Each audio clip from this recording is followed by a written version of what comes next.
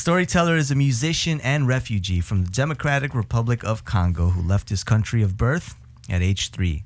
After living in multiple refugee camps, he and his family settled in Johannesburg, South Africa for a decade.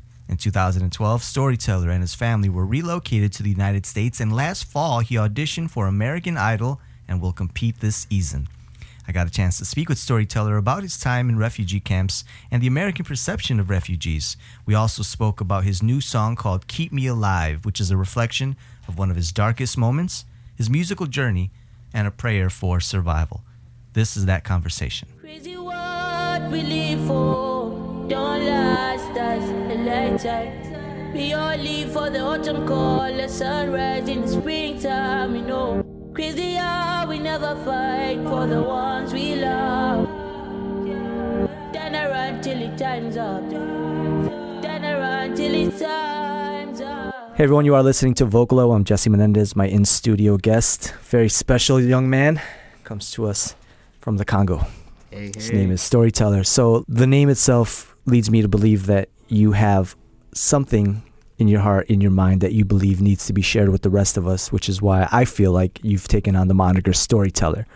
Yes, well, I'm originally a refugee from the Democratic Republic of Congo. I had to leave my country of birth at age 3, because of the 1999 Makobola massacre, which my family survived.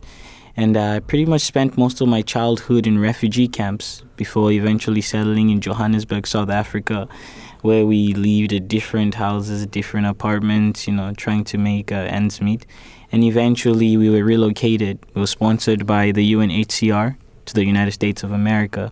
And that's where the name Storyteller comes from, because I feel like my life, everybody's life is a story, but I feel like I have so many stories to tell from all of these experiences I've had growing up. So that's where the name Storyteller comes from. What was life like in the refugee camps? It was horrible, but I was very young. I'm beginning to see how horrible it was now when I look back at it. But at that age, I just loved the freedom, like to be with friends and all of that. Even though I didn't stay at any place long enough to make friends, just being away from the forest and being afraid for my life felt good.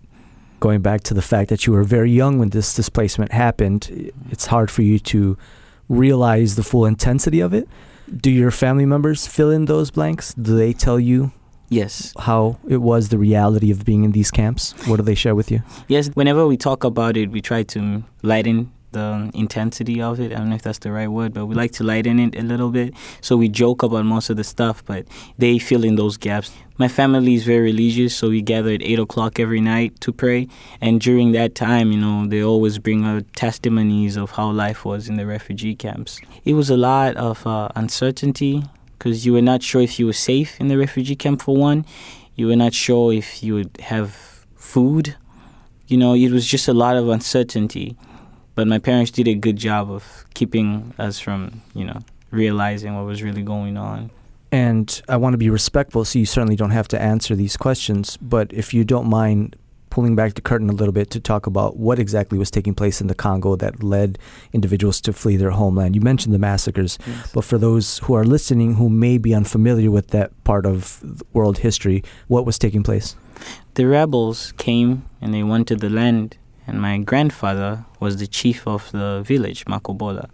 So in order for them to possess the land, they needed to eradicate the person that was leading, because he didn't want to just give it up, because that's everything that he had. So there was a conflict, and they came in with their guns, and they took about 600 people from the village, and my father and my family and us, we all just had to flee. My dad had to dress out, had to disguise himself together with my older brothers. We were separated for some months. We didn't know where they were, or if they were alive even. Then eventually, by God, we got back together. But for the most part, it was just a battle for land. The rebels trying to take control, and the people resisting. Just the war demons coming into play there.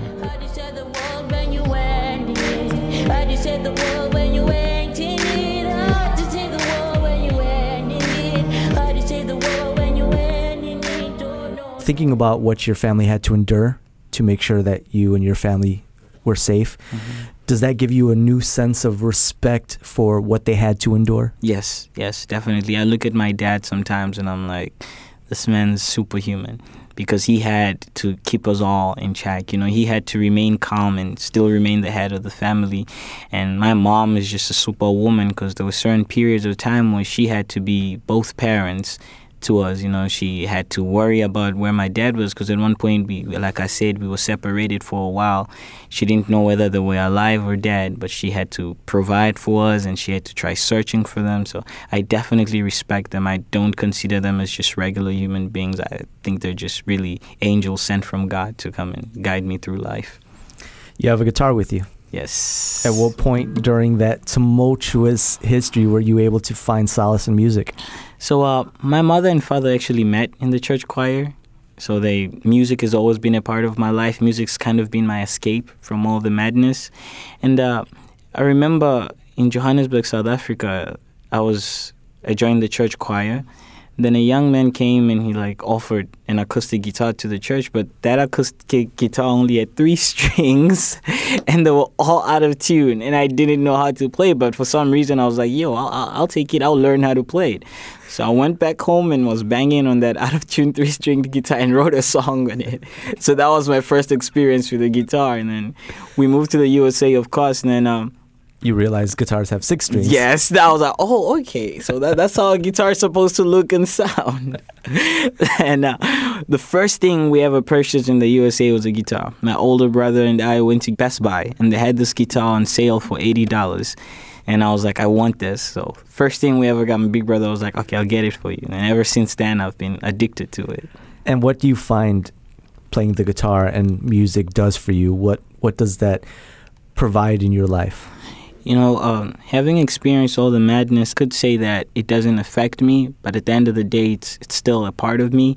It subconsciously does affect me. I've always had a hard time communicating about this and just communicating in general, because I've been kind of programmed by the experiences to conceal everything, you know, because you wouldn't have time to feel weak. You wouldn't have time to cry. You had to see, feel, and not feel anymore to continue so you could survive. So music is my way of expressing myself. It's my way of telling the stories I could never tell by just talking to people. You know, it's my way of letting the world know that what happened was not right and what's still happening is not right. Just communicating. It's the best way I could put it is that music's my only way of really communicating. These waters make me feel alive. My lover's coming, he she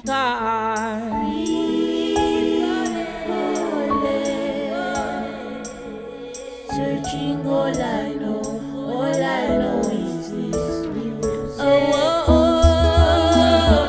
Here she comes, here she comes. Mama said she'll keep me alive, she'll keep me alive. Jesse Menendez, you are listening to Vocalo Radio. My in-studio guest, the storyteller. So you get to Chicago. How has Chicago been in welcoming you, and how do you find this as your new home? I first landed in Mobile, Alabama. I lived there for 2 years before we relocated to the suburbs. I am sorry to hear that. Yes, it was an interesting experience, you know, an interesting shift, I would say. But Chicago's been great. You know, people are very welcoming here. The music scene is really beautiful, you know. I met, for example, my guy Shai Tulani, and he just brought me right in, and he showed me the ins and outs, you know, pointed me in the right direction, and everybody's just been really helpful, and I really love it. You know, speaking with Shai Tulani, and if this is not your experience, you certainly don't have to respond, but one of the things I remember from speaking with Shai is his awareness of how different race relations are in this country when you're actually African. And then also have to experience what African Americans experience here in the United States. What's been your relationship to that dichotomy? It of course sucks that that's how the world is, you know, that there's black, there's white, and, you know, there's that divide over there. You know, of course, like I said, I landed in Mobile, Alabama. For the first time in my life, I experienced racism. For the first time in my life, I was a minority. You know, I grew up being a majority most of the time, so it was definitely an interesting experience, you know. But I believe that the whole idea of racism and classism is something that people just are taught. You know, nobody's really born like that. And once they're given the opportunity to see the world, they change and they begin to understand that, you know, love is really what we all need. You have a guitar with you there. Yes. What song are you going to do for us? So this is an original. I released an original when I came back from LA. It's called War Machine. And this is like my acoustic version of that song.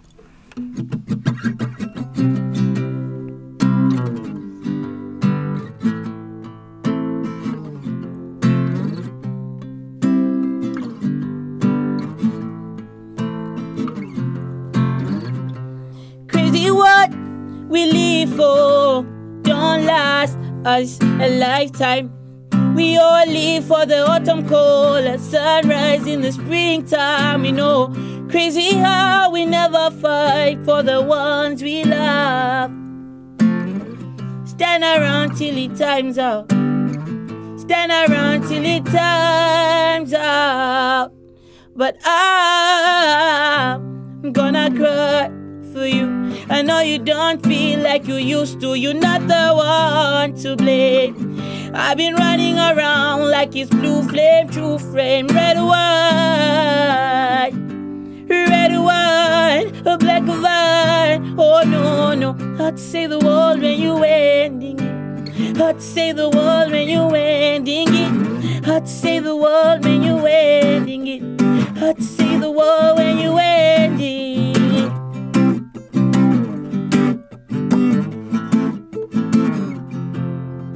Lately I've been stressing and I wonder if you know this. Crying for the weak one so I really never show it.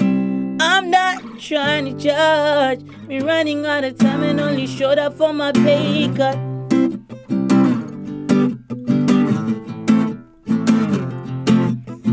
Hard to see the world when you ending it. Hard to see the world when you ending it. Hard to see the world when you ending it. Hard to see the world when you ending it. Jesse Menendez, you are listening to Vocalo Radio. My in-studio guest, the storyteller. What do you find yourself writing about? What's important for you to convey stylistically and through your music narratively? I like my stage name is of course storyteller. I like writing about people and what parts they've played in my life. Living a nomadic life when I was growing up, I never really got to connect with a lot of people because I wouldn't stay at any place long enough. So I've always had a fascination with character.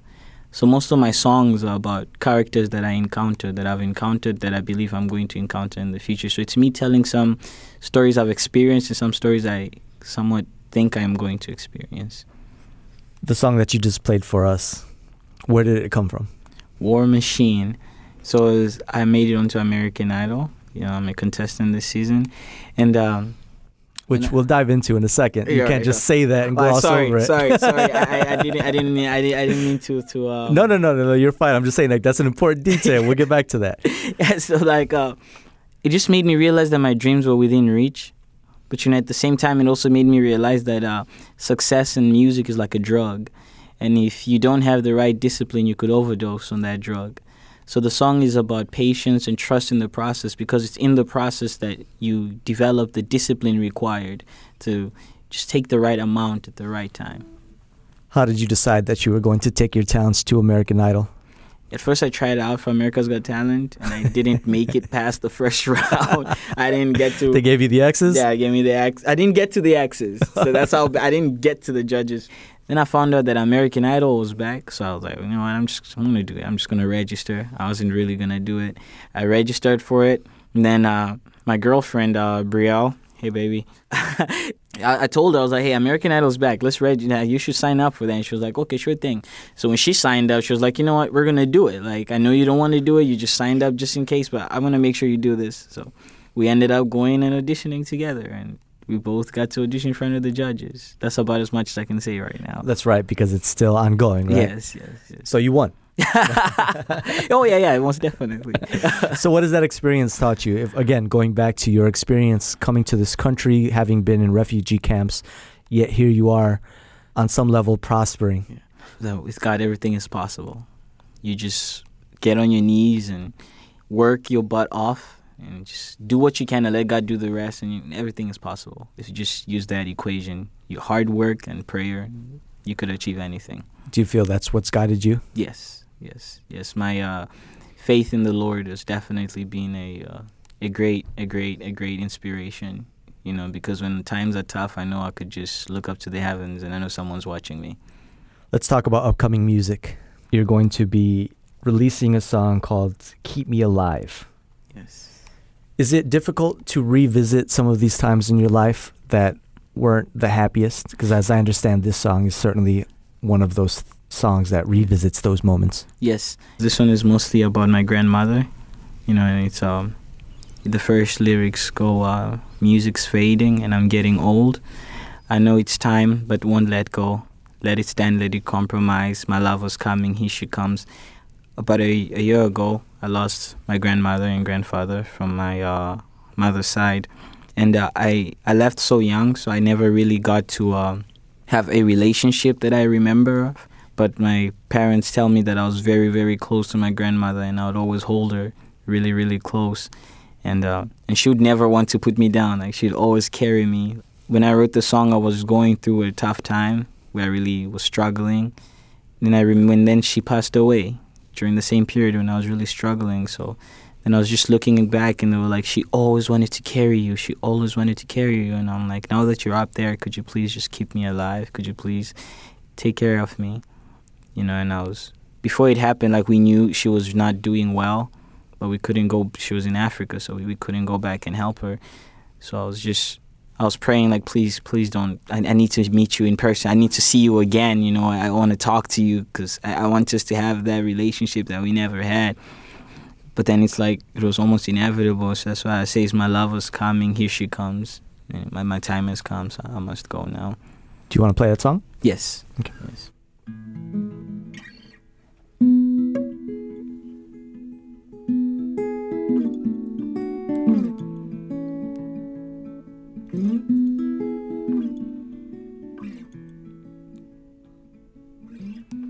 Oh, here she comes. Mama says she'll keep me alive. Oh, here she comes. Gas pedal, do not slow down. Gas pedal, do not slow down.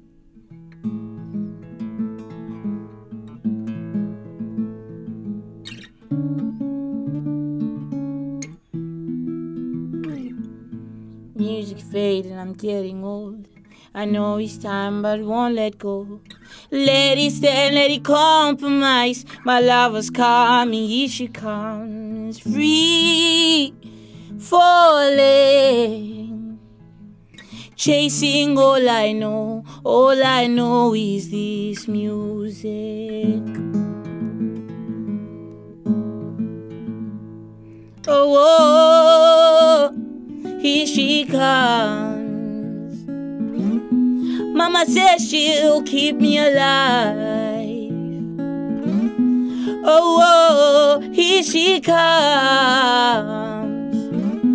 Gas pedal, do not slow down. Gas pedal, do not slow down. Beautiful. Storyteller, thank you very much for making time. No, thank you very much for having me here. I really appreciate this. Good luck. World. Good luck on American Idol. Thank you very much. Here she comes.